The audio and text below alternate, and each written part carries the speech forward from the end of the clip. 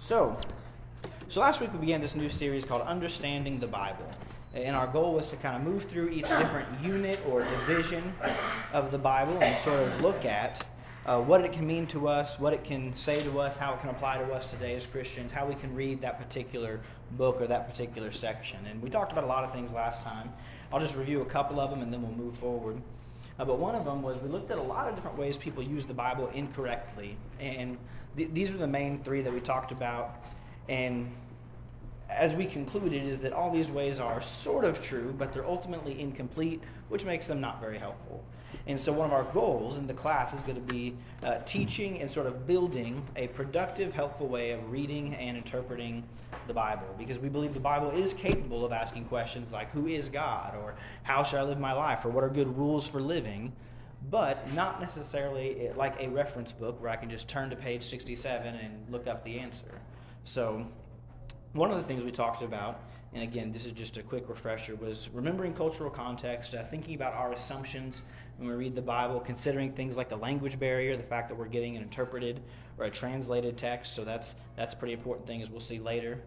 And looking at, again, our overall goals of learning what it meant to them, understanding their context, and then looking through that and saying, so what can it mean to us? I heard a very important thing somebody pointed out one time, was that it can never mean anything to you that it didn't mean to them.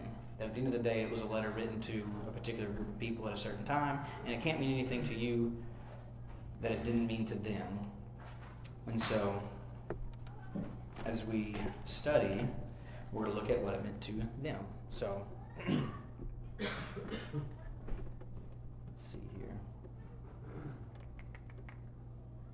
So, sorry, I'm flipping through my notes still.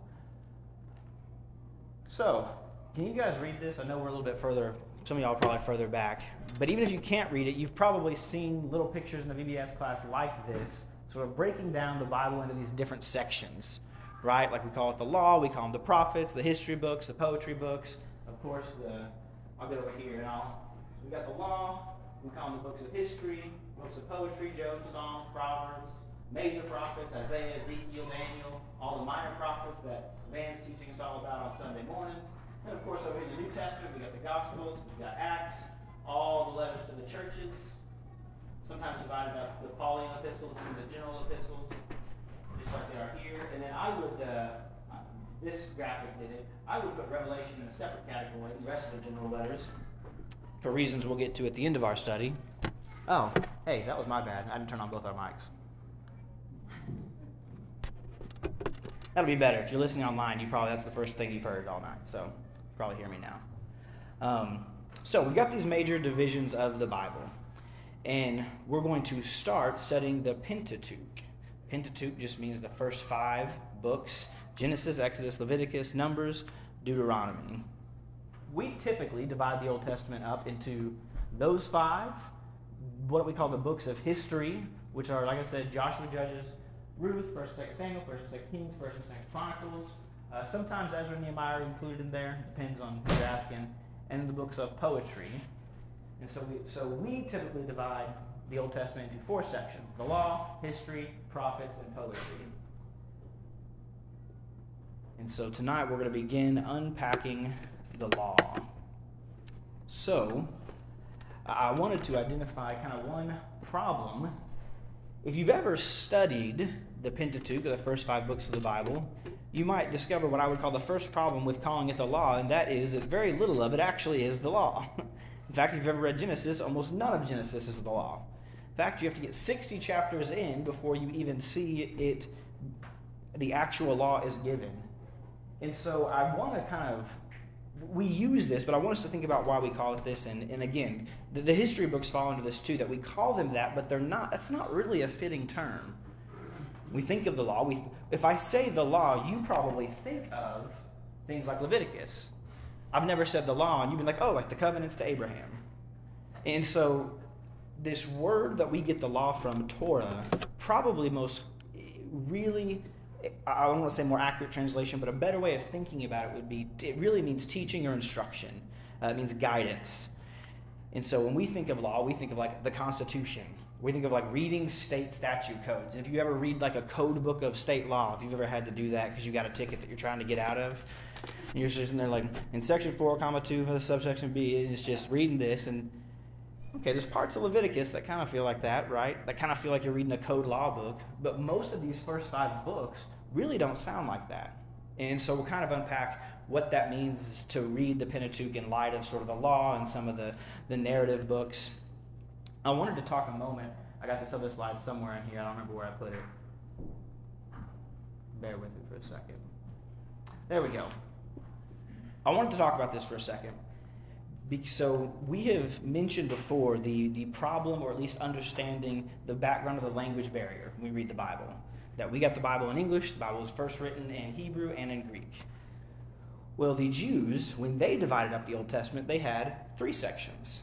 They had the law, which looks like the same books we have, Genesis, Exodus, Leviticus, Numbers, Deuteronomy. Then they had what they called the prophets, which included what we would sometimes call the history books of Joshua, Judges, Samuel, and Kings.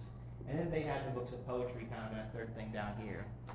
So why am I telling you all this? Well, they had the law, the prophets, and the writings. Someone read for me Matthew 5:17, if you can grab it.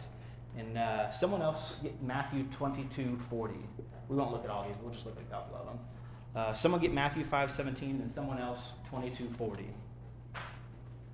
Do not think that I come to destroy the law or the prophets. I did not come to destroy, but to fulfill. Thank you. Which one was 5:17? And who's got 22:40? All these 2 commandments hang all the law and the prophets. So, we have this funny thing where we call it the Old Testament. Jesus never calls it the Old Testament. And in fact, almost exclusively, they refer to the Old Testament as this phrase, the law and the prophets. And really, this was a phrase because it referred to these 2, at least all these books right here. They're not saying that these are authoritative and these down here are not, or that Psalms isn't.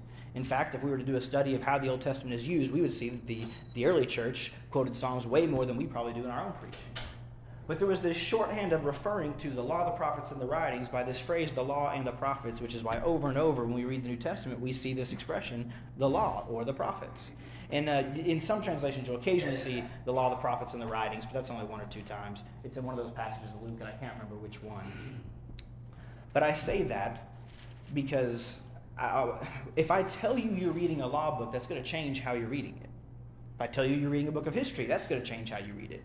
And I say that because history is the one that we've kind of inserted that I think can sometimes skew our perspective a little bit. Because if I say I'm writing a book on the history of the Civil War, you're going to expect one thing. But if I say I'm going to tell you about the family of Terrence during the Civil War, well, that's a different thing. And so when we're reading what we sometimes call the history books, 1st and 2nd Samuel, 1st and 2nd Kings, these are not exhaustive historical accounts in the way that they think of them. I'm not saying they're not real. Don't misunderstand me. But if you went and tried to find another history book of the Middle East around that time, you might get like 3 references to David or Israel. Because we're talking about a community that's like this big, this little tiny corner of the world. And more importantly, they're not even telling you everything that's happening in Israel. They've got a purpose. They've got a specific goal. And so when we think of Samuel or Kings as really the same way we do Isaiah, Jeremiah, Ezekiel, these prophets, now we understand, well, Samuel didn't sit down and write the entire history of Israel under King David. What he did is he said, hey, let me tell you about the parts A, I was involved in, and B, that fit my goal in my writing. And as we've talked about, the author and the audience and their purpose of writing is going to be the biggest things when we talk about context. Is understanding who wrote it, understanding who they wrote it to, and what was their goal when they wrote it. And like we talked about last week, when it comes to genre, it comes to what you're assuming a book is going to tell you, that's going to shape how you read it. And so understanding what their purpose was is a big part of understanding what it means to us today. Questions so far? We kind of started off, hit the ground running pretty hot there, so I'll pause for a moment if there's any questions or anything that wasn't clear.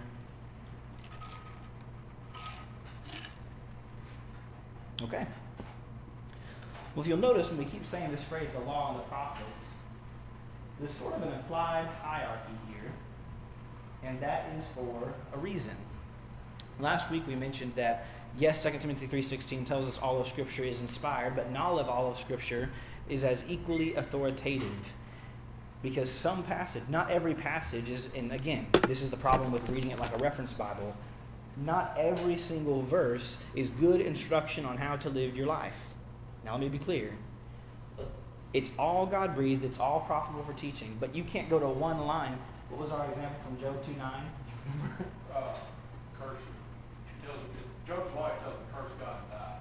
So Job's wife, not a positive example of how we should live our life. Useful, but not good instructions on how to live your life. Do not, if your husband gets sick, tell him to curse God and die. Please. Please do not do that. The other reason I would say there is this intentional tier or hierarchy is I'll have you think about this in a New Testament context, since we're a little bit more familiar with that, and then we'll jump back. Think about when Paul writes his letters. We know who wrote them. I just told you they're Paul's. We know they're written to the church because thankfully Paul tells us. And we usually know his purpose because he tells us, I am writing you to tell you about blah, blah, blah, blah. But you'll notice Paul talks about Jesus a little bit. But he didn't really talk a lot about Jesus. And you'll notice he almost never mentions baptism or repentance. Why do you think that is?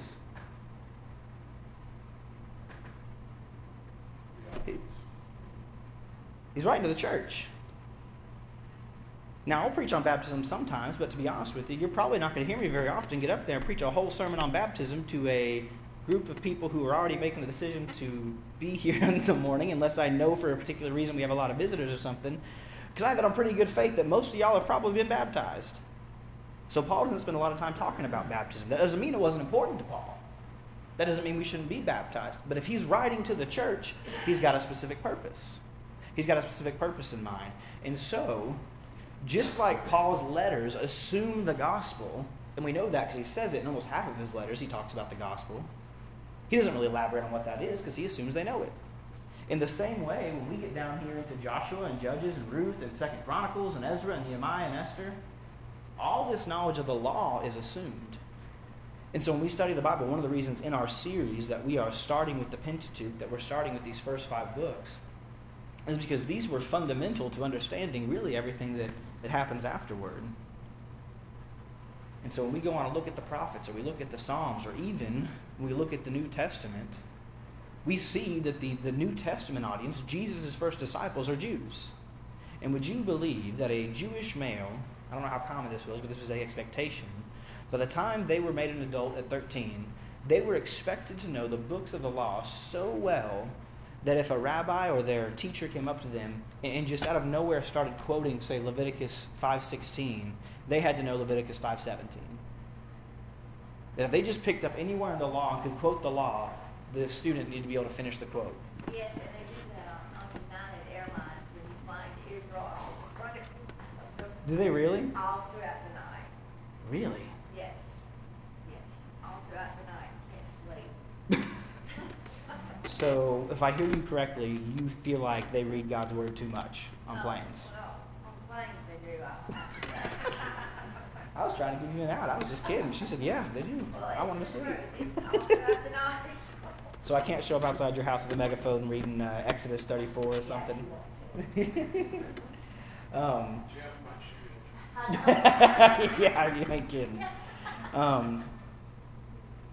But I tell us this because the law was it was incredibly foundational to not just the prophets, not just the Psalms, but all of Scripture. Again, we talked about this when we read it, that if you go to your table of contents, you really got 2 headings, the Old Testament, the New Testament. But no one really tells you, hey, if you read anything else, make sure you know these 5 books. But we really ought to.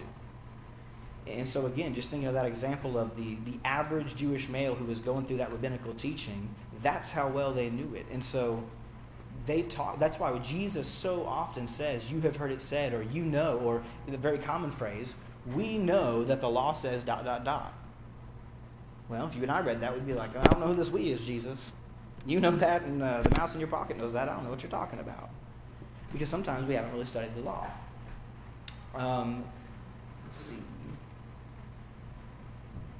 I'll talk a minute, if you've ever seen the Bible, talk about the Sadducees. All the time we talk about the Pharisees and the Sadducees. Sadducees, just as by way of example, in Acts 23:8, Matthew 22:23 mentions this. They only accepted the law. So that kind of shapes how we think of whenever Jesus is talking to the Sadducees. It should impact, okay, well, what is maybe in Joshua through Nehemiah that is affecting what I'm going to think about what Jesus is saying, that his audience, well, they don't believe, they don't accept. So again, this knowledge of the Old Testament, but particularly the law, will help us understand truth in the New Testament. So I'm going to go back to the other slide because I liked it a little more, I guess. I think I had these in a different order than I wanted them to be. So who's even heard the word, the Pentateuch, before? I'll put it up there. That one. The Pentateuch. Okay. He said, I've heard it, but that's about it. So it just means the first 5 books or the 5 words. Sometimes it's what we talked about, Genesis through Deuteronomy. And as we said, the Jews called it the Torah, which meant sort of teaching, instruction, guidance. And we typically refer to it as the law. So, the first topic in kind of our series, Understanding the Bible, is understanding these first 5 books. So, traditional author, Genesis through Deuteronomy, anybody want to guess? Moses. Okay, I was like, man, I didn't think that was a trick question. Yeah, Moses. Traditional author of Genesis through Deuteronomy is Moses.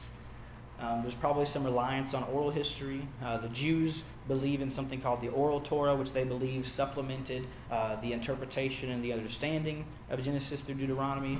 Thankfully, did you know that your Bible includes a commentary on parts of the Old Testament? It's called the New Testament. They talk about it all the time. One of the easiest ways of understanding what a particular passage or a section of it means is look at how the apostles use it. Look at how Paul uses it. Look at the way they quote it. It's very helpful to just sort of seeing how they viewed both the authority and the messages in there.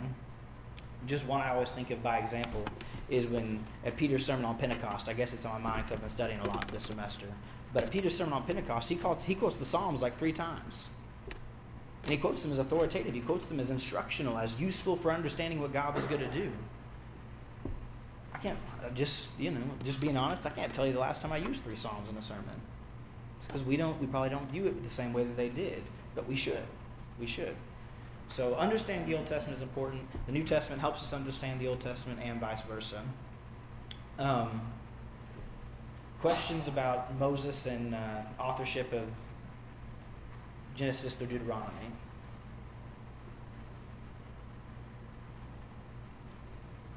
Okay, well, we'll keep going.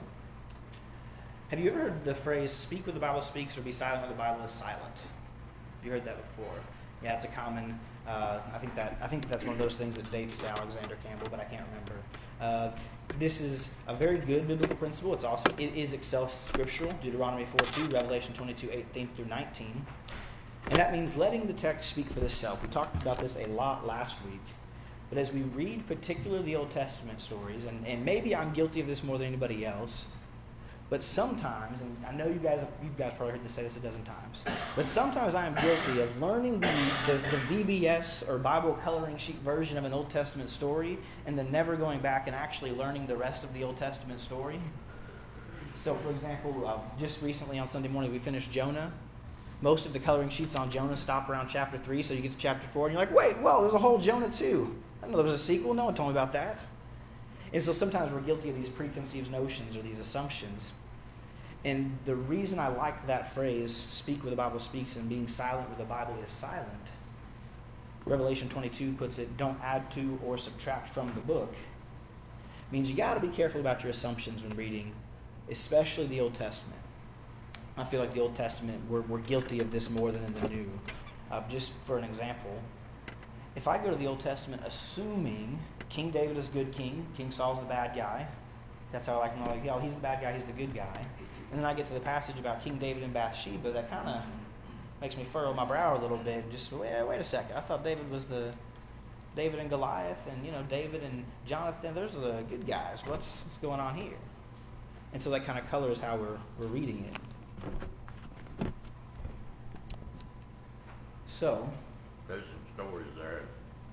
When we're teaching today, we used to sit around the old stove in the country store, and we would hear people saying, well, before the end of time, you won't be able to get winter from summer, except for the bud and trees. That's not there. Go back to Genesis, when he told Noah. When he got off the ark, while the earth remained, 4 seasons. That's true. So it answers the question for today. And then they say, how in the world did they get all those animals on? It's impossible. We don't believe it happened. They wasn't wild. Genesis 9:2 answers that. So you bring up a good point, and that is the stories of Genesis.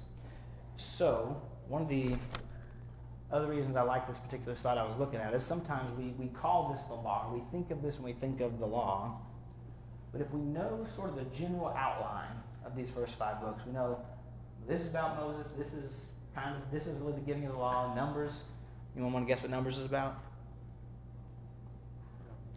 Hey, man. Boy, I didn't think I was asking trick questions. These were kind of just jokes. They're falling a little flat tonight. I'll polish it up and I'll try again next week. But yes, Kenny, that was my joke. The Numbers is about 2 censuses. Censuses are when you count, you use numbers. That's what Numbers is about. But it's called the law because the Torah calls it the law. Yes, yeah. It was the reason I say I don't totally love the name law, it has to do with the language thing, because I don't know if you've ever done this, but just sort of when you got some free time, look at the way the Old Testament is quoted in your New Testament, and then go look at what it actually says in your Old Testament. I'm not saying it's wrong, but you'll see it's a little different, because anytime you see the Old Testament talked about in the New, it's gone from Hebrew to Greek to Latin to English. Whereas our Old Testament now, we have like the old scrolls that are in Hebrew, and so we go straight from Hebrew to English. And so if you can believe this, our Old Testament now is actually truer to the Hebrew in a lot of ways than sometimes the Old Testament gets rendered in our New Testament. Does that make sense? And so for things like the law, they had actually a dozen different words for law. And their word actually really meant more this idea of instruction or teaching or guidance. And when you think of law, if I say, I'm reading the law, I think of reading the Bill of Rights or the Constitution. But if you read those books, that doesn't sound like Genesis 17 doesn't sound like the Constitution at all. Leviticus a little bit, but that answer, okay. That's what I thought you were asking. I was just making sure. So, as we dive in here, I wanted to spend a little bit of time talking about Genesis separately, and this is what I was getting at. If we're reading these, if you do a study, you'll see that there's a lot of things in Exodus through Deuteronomy that seem to go together, that sometimes when you're reading Genesis kind of feels like its own beast. And if I always joke with people, I like doing textual studies. I like sitting down and just, let's study, for how many weeks we're going to study Exodus, or we're going to study 1 Samuel. I've always told people, I said, I am not, anytime in the next 10 years, I'm not doing a study on Genesis, because it'd take us 5 years just to get out of Genesis 12. Because there's just a whole bunch of stuff going on that is really different from probably the next few books, and probably different from most of the Bible. So let's take a look at what I'm talking about here in Genesis. So tell me stories you know from Genesis. Just shout out some things you know from Genesis. Creation's in there. In the beginning, we got Noah and the ark. Cain and Abel. Adam and Eve. Yeah, that's a good natural flow from there. Adam and Eve. Got in it? A woman to woman, a man to man. It doesn't change. Yeah, that's true. Adam and Eve. So most of Genesis, and certainly Genesis before we meet this fellow called Abraham, really can kind of feel like a collection of stories. And when I use the word stories, I'm not saying they're not true. I've had someone get mad at me when I use that before. They feel like kind of almost more like Jesus' parables, in the sense that they don't really seem to flow together to one narrative the way, say, Exodus through Deuteronomy does. Because if I'm reading Exodus, I see Moses going from one place to the next. I know those sections read kind of like those history books we talked about. They read like you're reading a history, like you're reading one long story. The first half of Genesis kind of just jumps from one thing. Well, first there was the 2 people, and then there was their sons, and then they built this tower, and then there was the ark, and so sometimes it's kind of hard to feel like, okay, what's going on here? What do these have to do with one another? What does Noah have to do with Abraham? What does the Tower of Babel have to do with Abraham? What does Abraham have to do with Moses? And so, jumping from this idea that we talked about earlier, Moses being the traditional author of those first 5 books. When is Moses brought into the picture? As a baby. And when is Moses born? Not yet. What part of the Pentateuch does Moses show up at? Exodus.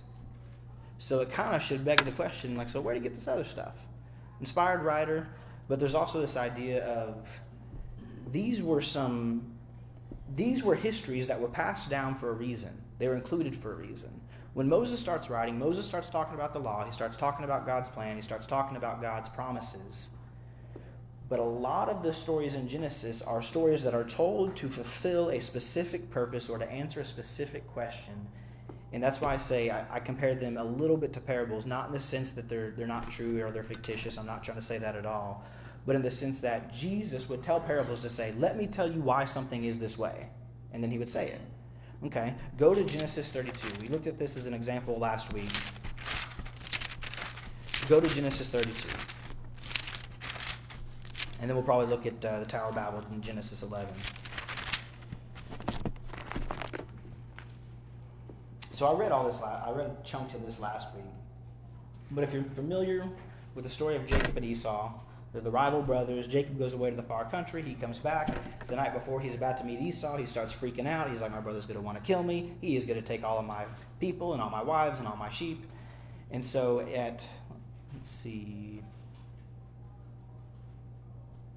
Genesis 32:22, Jacob decides he's going to go out and late at night he's going to go on this walk and he's just going to try to figure out what he's going to do when he sees his brother the next day, and he's kind of freaking out. And he has this exchange with this angel.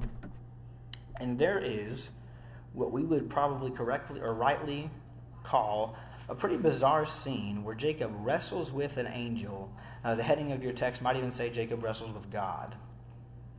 And we have a couple big takeaways in this story. One is verse 28. Your name shall no longer be called Jacob, but Israel, for you have striven with God and with men and have prevailed. And then the other is all the way down in verse 32. And again, a lot of the stories in Genesis are told in a similar manner to parables, in that Jesus tells the story, and when he's done telling the story, he says, let me explain to you what this story means. Let me tell you what I mean when I say this. And we see this in Genesis 32. Genesis 32, verse 32. Therefore, to this day, the people of Israel do not eat the sinew of the thigh that is on the hip socket, because he touched the socket of Jacob's hip on the sinew of the thigh. Anyone want to make sense of that? It's kind of unusual, but in their code, in the practice of the people at this time, there was parts, as I'm sure you're at least loosely familiar with, there's parts they would eat, there's parts they wouldn't eat. If I'm reading this passage, the goal of this passage is not to tell me about what angels look like. It's not to tell me that I should wrestle angels if I find them, that I should be combative with messengers of God. That's not really the point. But the point, believe it or not, as weird as this story sounds, I would say twofold, but number one is when you see therefore. You know what they say about when you find the word therefore in the Bible? Yeah, that's a good way, yeah. The other one is it should make you ask what it's there for. Yeah, that's the statement version. I just always heard the question version. But he says, basically, I'm telling you this story to tell you, and this is why you don't eat the sinew of the thigh on the hip socket.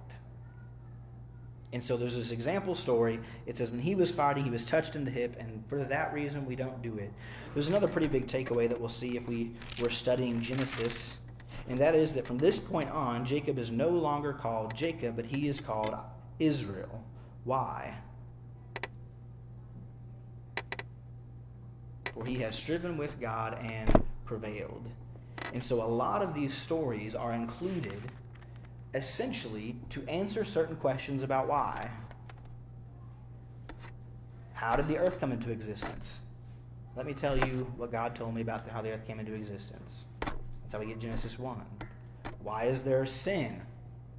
Genesis 3. Why is Cain over there and have those people and they're all wicked, and why are Abel and his family over here? Well, let me tell you the story about Cain and Abel.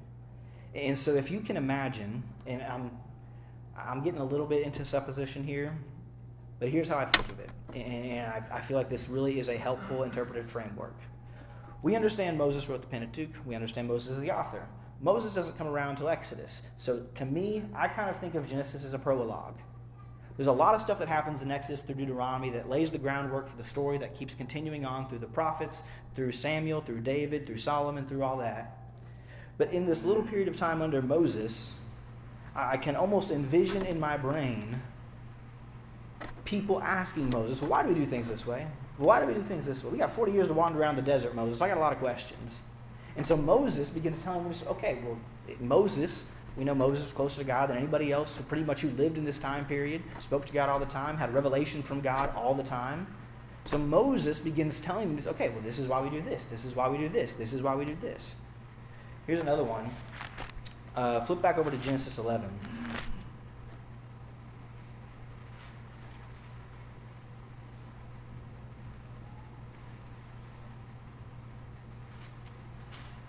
We're going to focus on verse 1 through 9 here for a moment.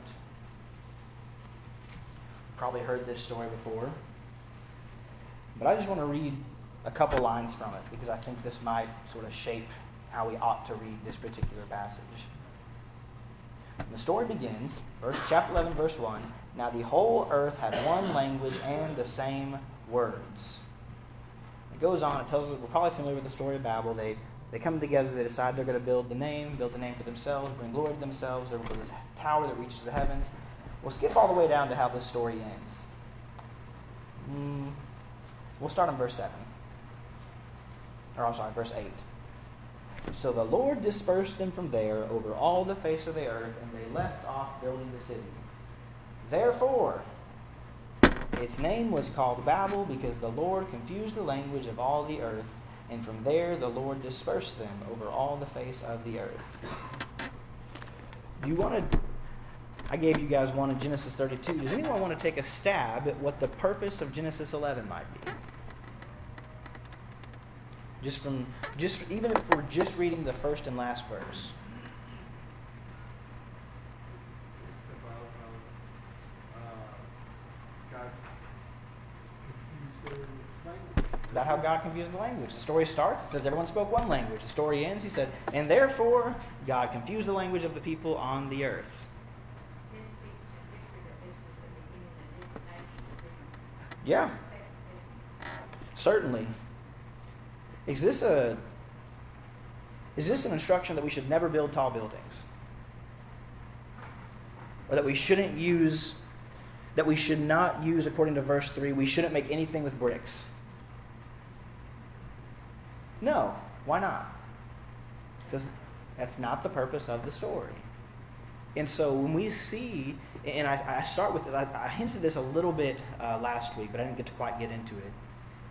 When we get into the history books, and part of the Gospels are this way as well, when we start getting into things like the golden calf and the wandering in the wilderness, I mean, these are action-packed scenes. He's telling this story, and this is the behavior of people, and we know it's got a purpose, but sometimes to pick out those passages, we've got to look at like a whole generation's behavior, like say wandering in the wilderness, to understand how we can learn from it, right? How we can be obedient to God, whether we should worship idols or not. Spoiler alert, no.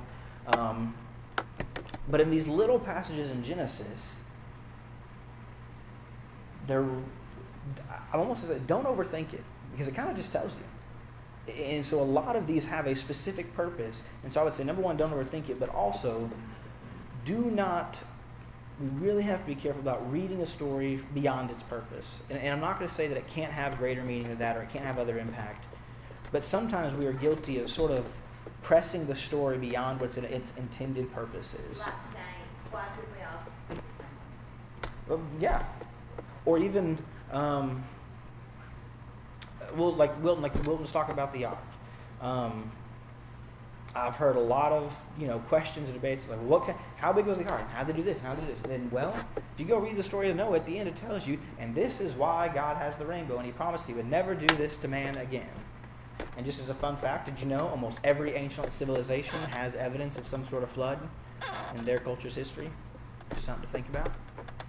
The creation story. Mm-hmm. Is that what Well, I just meant specifically everyone's got a creation story, kind of, they try.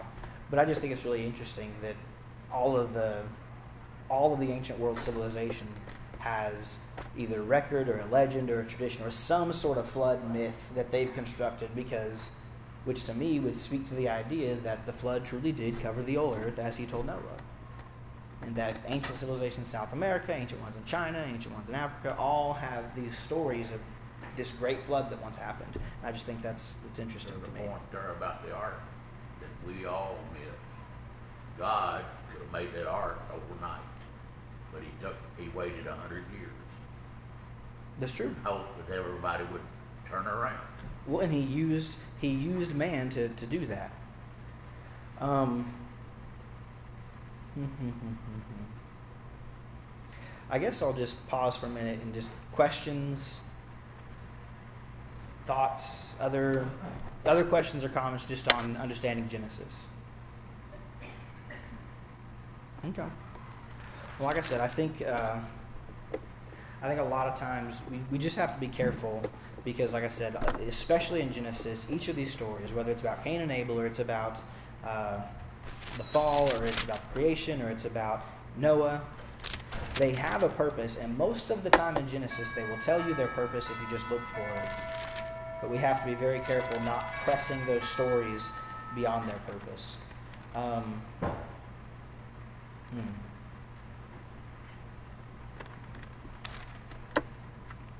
Talk a little bit about genealogies in Genesis. So, because like I was saying, there's these stories that serve their individual purpose, a lot of times we see these genealogies that sort of connect these stories a little bit to one to another. It sort of understands, well, how do we just get from Noah to Abram? How do we just get from Seth to Noah? And it fills this gap, but even with that, I have heard, and I guess I might just be speaking against something that you guys haven't heard before, but I have heard people total up the generations in Genesis and say, well, we know that this took this amount of time. And I would caution against that because that doesn't really fit the way the Jewish people thought of generations and genealogies. The story is not to do an Ancestry.com on how Abram came from, say, for example, Shem and list all of his descendants. But it's really to try and connect you to people that they knew, to people that names they would have known, and sort of fill in the gaps between these stories that Moses is telling the people. I wanted to talk a little bit about that and sort of the genealogies in Matthew and Luke, but we don't really have time to get into it, so I'll save that for next week. Talked about Genesis 11, talked about, let's see here, 32. So this is something I was mentioning, this is why I would suggest you got to be careful how you study Genesis, even relative to Exodus through the Deuteronomy. Is the timeline's a little jumpy. It seems to be covering a lot of span of time in like 2 or 3 pages relative to the Exodus. The purpose of the story is a little bit different than the purpose of what Moses is going to do later when we get the law. And so I guess that's just why we've been talking about, like I said, I should have put these slides in a little bit better order. But timeline, Genesis covers a lot of time relative to Exodus through Deuteronomy.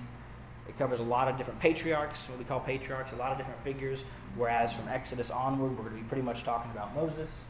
And we do not really see the law. So again, just understanding context, understanding, okay, we call it the law, but it's not really the law. We don't think of it the way we think of the law. The biggest thing, I guess I've just, like a broken record tonight, is consider the cultural context in which that particular book of the Bible is written. And this is why it's so important to understand not just the words we're reading from the Bible, but how that particular part of the Bible came to be in our hands and how it fits in this greater story that God is telling throughout Scripture. Questions? You guys haven't asked questions, and that makes me nervous. Because I'm thinking... Where did Moses get his historical information? Was it God talking to him and telling him? There's at least two suggestions. A third, there's, I guess, 3. one, yeah, revelation from God, the way he got the law, the way he got almost everything else he told the people. The other one is that Moses just wrote down what the people kind of already knew, that it was these oral traditions that had existed long before Moses wrote them down, that they all knew these stories, and Moses, being an inspired writer, being in the presence of God and empowered by God, just took to task actually documenting all these stories that were a part of their history already up to that time. And then, of course, some people have suggested it was somebody other than Moses. But that's one of those things. When you read the Bible, you'll be shocked to find out that most of the Bible does not claim an author. And something I always tell people is like, okay, does it change your view of God on who wrote Job? Or who wrote the Psalms? Well, most of the Psalms were written by David. What about the rest of them? I don't know. Does it change how you view them if they were written by David or Solomon or Solomon's son or, Jeroboam? Maybe a little bit if it was like Jeroboam, I guess. But so I guess I say that's a good question to ask. But one of the reasons I don't get too into off in the weeds on debates about it is something I go back to is, does this change my view of God or the way I read this passage? That's a good question. It's a good question.